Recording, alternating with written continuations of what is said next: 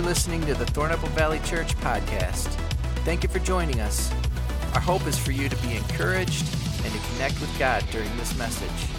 If you'd like to know more about Thornapple Valley Church, visit tvcweb.com.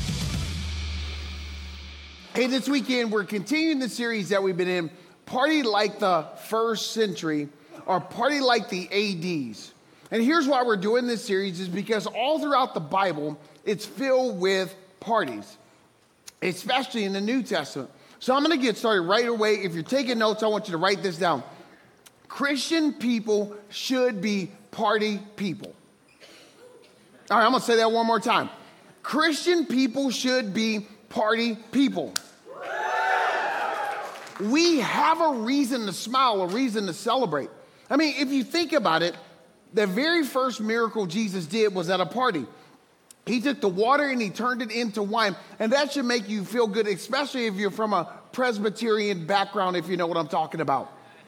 Jesus took water and turned it into wine. Did I ever tell you the difference between a Presbyterian and a Baptist? Is that a Presbyterian will say hi to you at the liquor store? But anyway, here's my point. Jesus, some of you will catch that later at the liquor store. But anyway,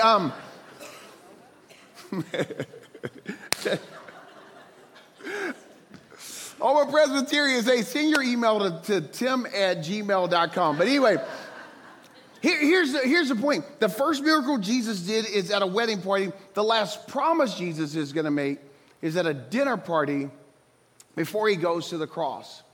Now, I get it. If you're new to faith, God, and Jesus, you might be questioning this concept. What does it mean to really have fun? And people of faith are typically not people who are fun. They're typically serious and focused and prude and all of those type of things. But the truth of the matter is that Jesus was a party person. If you don't believe me, I want you to go to Matthew chapter 9. In Matthew chapter 9, Jesus is there, and one of the first times we see him in Matthew's gospel, he's at a party at actually Matthew's house. Here's how Matthew is going to describe that incident with Jesus.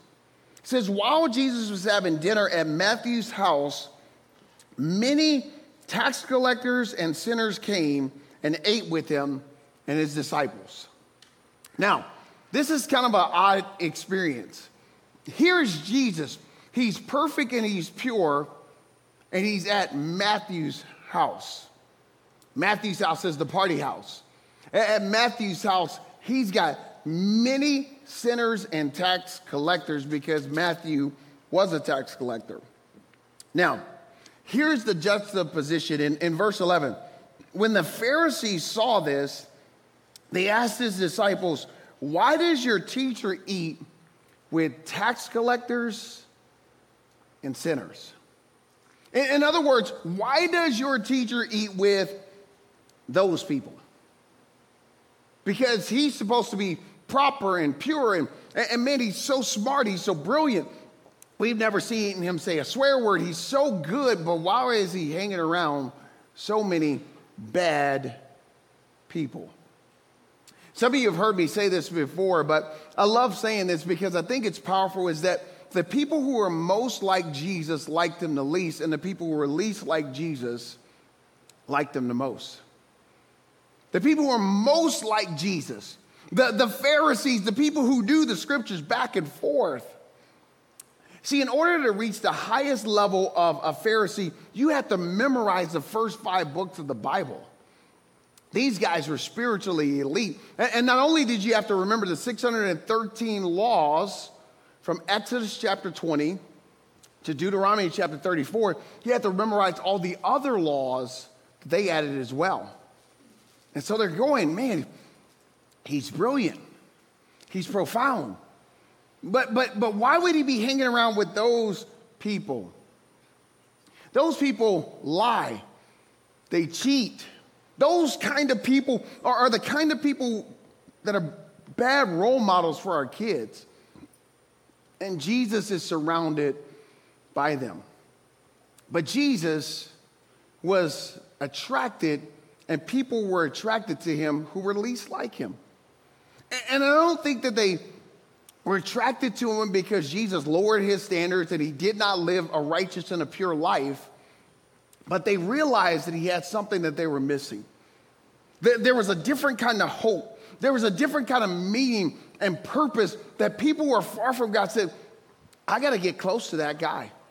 The people who were least like him liked him the most, but the people who were most like him liked him the least.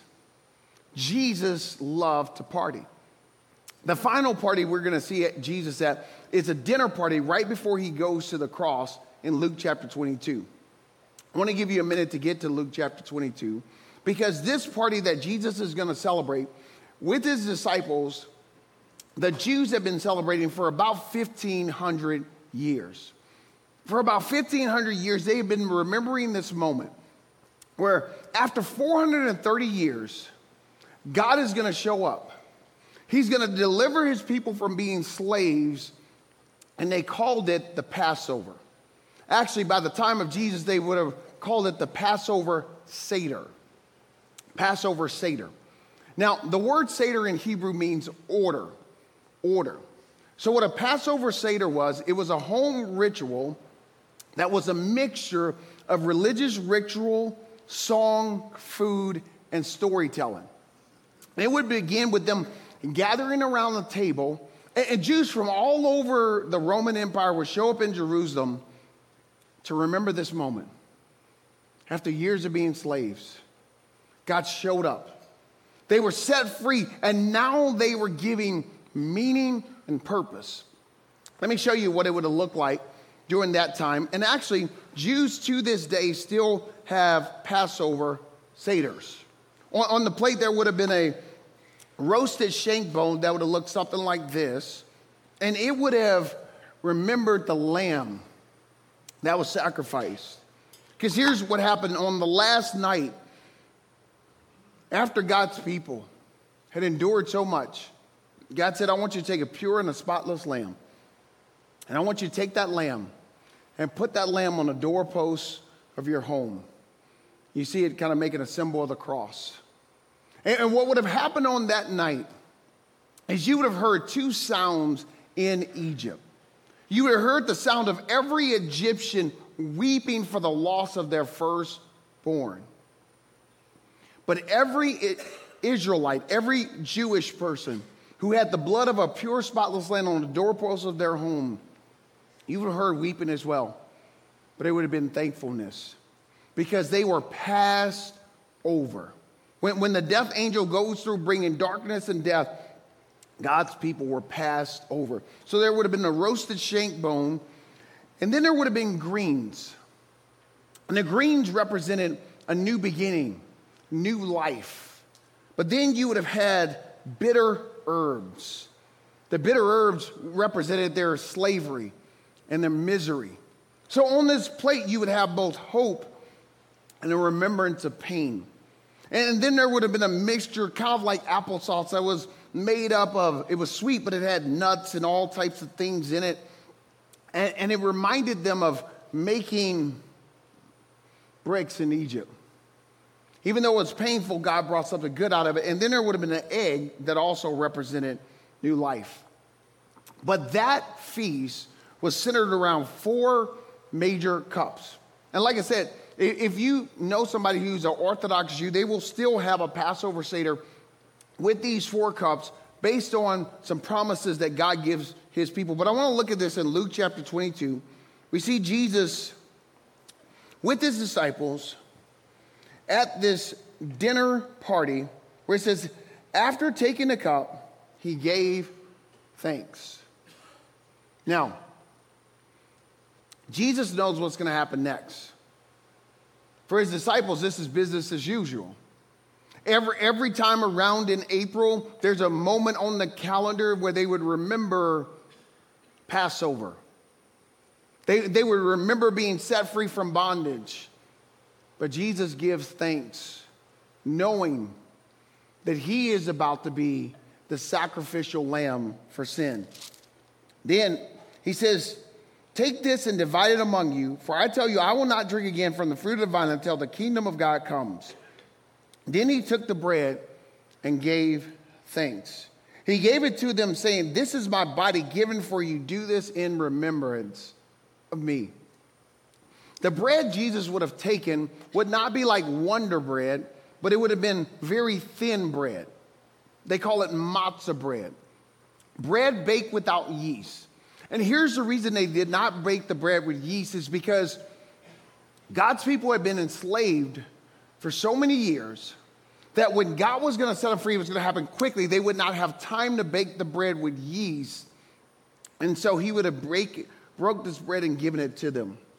And then I want you to notice again, it says, in the same way, after supper, he took the cup. So now you have a second cup. He says, "This cup is the new covenant in my blood, which is poured out for you." Orthodox Jews to this day, when they remember what God did for them, they remember these 4 cups based on 4 promises that God made in Exodus chapter 6. If you got a Bible, go over to Exodus chapter 6. In Exodus chapter 6, God makes these 4 promises to his people.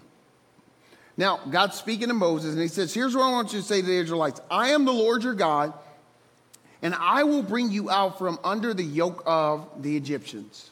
So these 4 cups are based on 4 promises, 4 I wills. God says, "I will bring you out from under the yoke of the Egyptians." Number 2, second I will.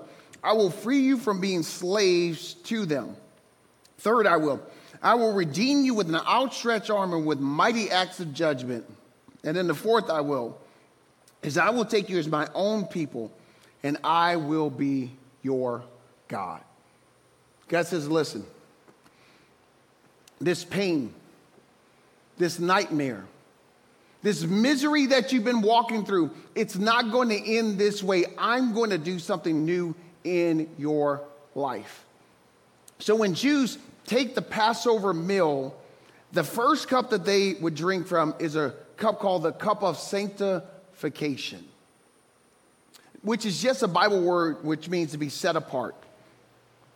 That for years, they felt like that there was nothing special about them. They were just slaves. Can you imagine growing up in slavery? That you didn't even have a name, that you were just referred to as slave number 1157. And God says, no, you have purpose. You have identity. I'm going to take you out of that, and I'm going to give you a sense of meaning. I'm going to give you a reason to hold your head up, to have confidence, because I will set you apart. See, here's what that first cup represents when you think about it in our faith. It represents that God wants to set us free from something that did want to let go of us. See, when you think about the Egyptians and their hold on the Israelites, the Jewish people, they didn't want to let them go. This is free labor. And God shows up, this guy named Moses shows up and says, hey, listen, God said, let my people go. He says, yeah, whatever. But then God's power shows up. And eventually God liberates them and they begin to get this new identity. And when they would drink that cup, they would remember, now we are the people of God. We have a new sense of purpose and identity. You know, when I think about that and how that relates to what God does in our life, I think about a guy by the name of Shane Taylor. We're going to bring his picture up. Shane Taylor looks like a normal guy, but he only looks normal today. See, years ago, Shane went to jail for attempted murder. And while he was in jail in the UK, he actually got his prison sentence extended because he started a prison riot with some broken glass. Anytime they would open Shane's door, they would have 4 armed guards in riot gear. But there were some Christ followers who came to his prison, and they started talking about the hope that Jesus brings. And Shane did something risky. He invited God into his heart. And then there was a change. Shane began to talk about how he had a new hope, a new identity, and people couldn't even believe it. Because here's a guy who's an attempted murderer.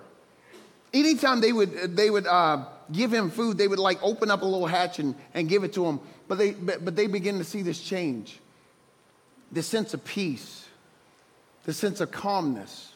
Eventually, Shane, who was an attempted murderer, ended up becoming a prison chaplain, and today he's married and he's got 4 kids because he experienced the hope that Jesus brings. See, when we receive what Jesus did for us on the cross, the first thing we understand is that God gives us a new identity. But then here's the second cup. Based on the second I will, is God says, I will free you from being slaves. The second cup that they drink from is a cup called the cup of deliverance. The cup of deliverance.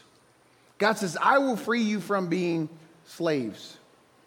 Now, here's something that I think is important for all of us to understand about faith. Because we make a decision to follow Jesus doesn't mean that change happens immediately. It takes time. And here's how we experience freedom is in the safety of relationships.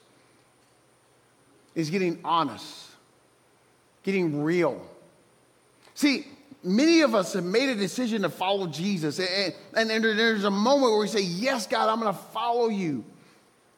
But there's a process of next steps that God uses to grow us and bring freedom in our lives.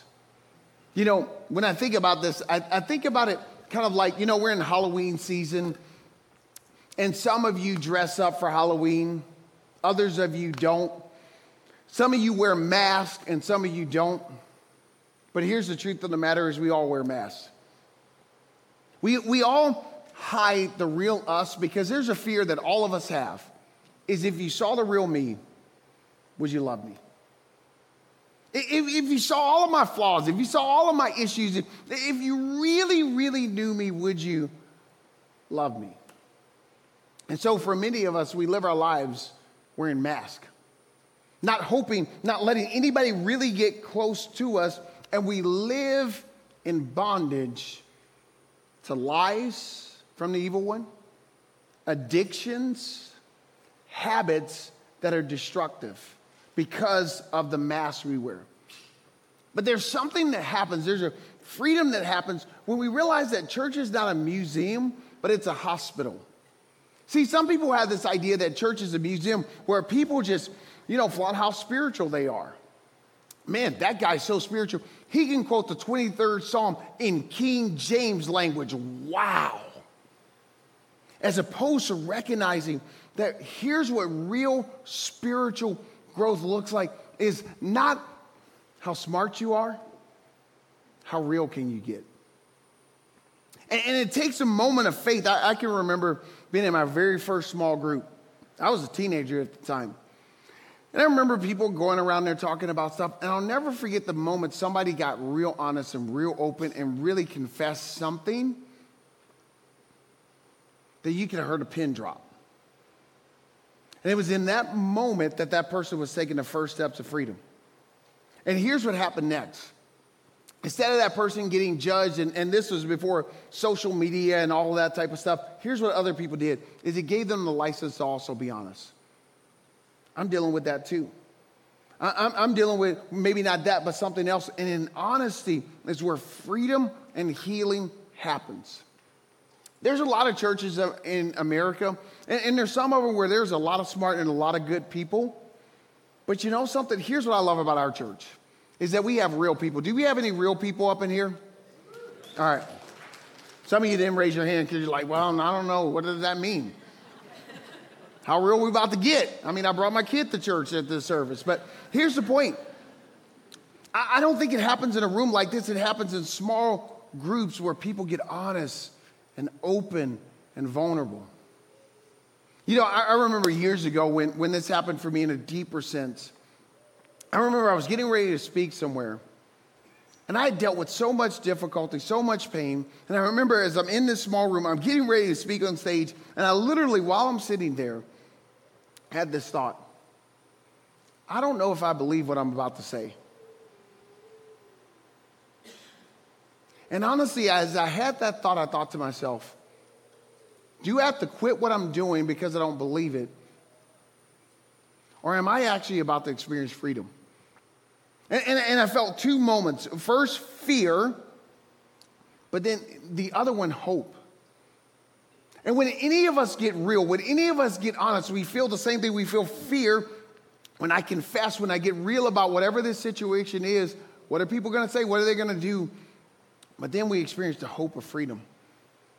And I remember talking to other people about that and journeying through that. And now when I stand before you, I got to tell you, being free feels good. It feels good to not have secrets. It feels good to be healed. That's what God does in our lives. So when they would drink those cups, the first cup was the cup of sanctification. The second cup was the cup of deliverance. The third cup, they called it the cup of redemption. The cup of redemption. If you know somebody who's an Orthodox Jew, you could actually experience this to this day. Around April, they will drink from these 4 cups, the third cup, the cup of redemption. Now, the word redemption is a financial term. Now, I know that all of you guys are Christians and none of you play the lottery, but if you actually play the lottery and you win, please tithe the TVC. We will receive it in Jesus' name. But here's the point. The moment you win, what you do is you have to take that and redeem it. You got to redeem it. You got to turn it in. It is the ticket that says you actually won. Here's what redemption is. It's a legal term saying, okay, you were a slave, but God paid the price for you. In our faith journey, Jesus paid the price for our sins. So we don't have to live enslaved to sin anymore because Jesus paid the price. So when Jesus says, do this in remembrance of me, remember that I went to the cross so you don't have to live in sin. This is why Christian people should not be guilty people.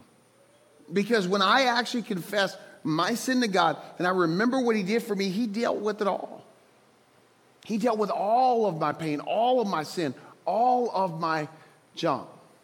But then here's the last cup that they would drink from. It was called the cup of Hallel, which means praise. The cup of praise. Because God says, I'm going to take you as my own people. See, while they're walking through that wilderness, there's a moment where it gets hard. They get free from where they were. God's taking them to where they're supposed to be, the promised land, a land that flows with milk and honey, a land where the Lions win every Sunday. I mean, it's a beautiful land. It's a wonderful land. But in the process, they have to learn to trust God's provision. And it gets scary at times. And oftentimes they want to turn back. And they want to go back to what they used to be in. You know, here's what I noticed to be true. In the process, in the journey of becoming a fully devoted Christ follower, there are moments along the way where all of us are tempted to go back to dysfunctional behavior. Not because we like it, it's just what we're used to. There's some of you here in the room, there's some of you in Delton and Middleville online. And the reason you go from dysfunctional relationship to dysfunctional relationship is not because you like it, it's all that you know. But there's a moment along the way, as we're walking through the wilderness, that we learn to trust God. We learn to trust that, God, you're going to provide. I don't have to do it for myself. I don't have to bring attention to myself. I don't have to accomplish everything by myself. I don't have to do this alone. And then we learn to trust God's protection. Here's what I want to say to somebody. Right now, you may be feeling heartbroken because something didn't work out. And actually what you see as rejection might actually be God's protection in your life. See, they want to go back into bondage, and God says, no, I'm not going to allow that to happen. I'm trying to protect you. But then the last thing they learn to trust is that God has a purpose for them.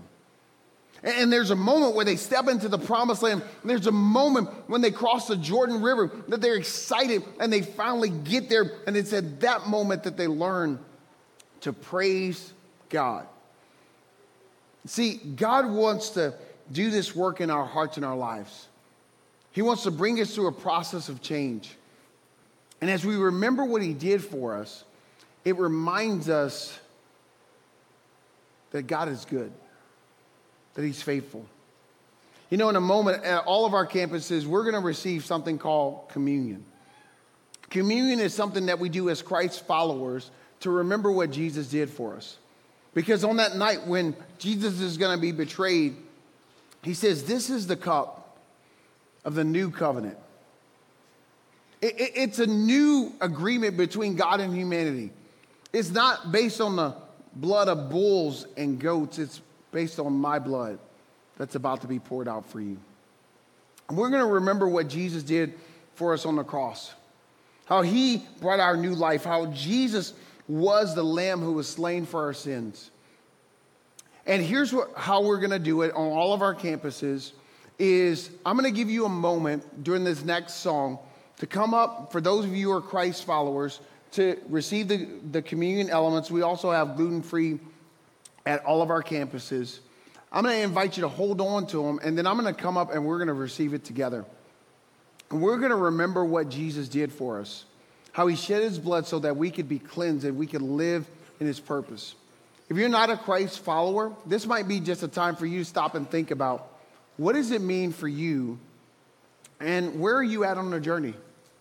Maybe you're in a place in your life where you're still trying to figure out, is this a step you want to take? Maybe you're saying, this is my day where I want to trust in Jesus. But whatever it is, we're going to give you an opportunity to think about what your next step is as those of us who are Christ followers, are going to receive the communion elements, hold on to them. I'm going to come up and we're going to take them on all of our campuses together. Pray with me. God, today, as we remember what you did for us, that last dinner party that was so painful for you, God, we remember the reason that we can praise is because you endured our pain on the cross. So today, God, I pray that as we reflect, as we prepare to receive your sacrifice, God, I pray you would help us to leave our guilt, our shame, our brokenness at the cross. In Jesus' name, amen.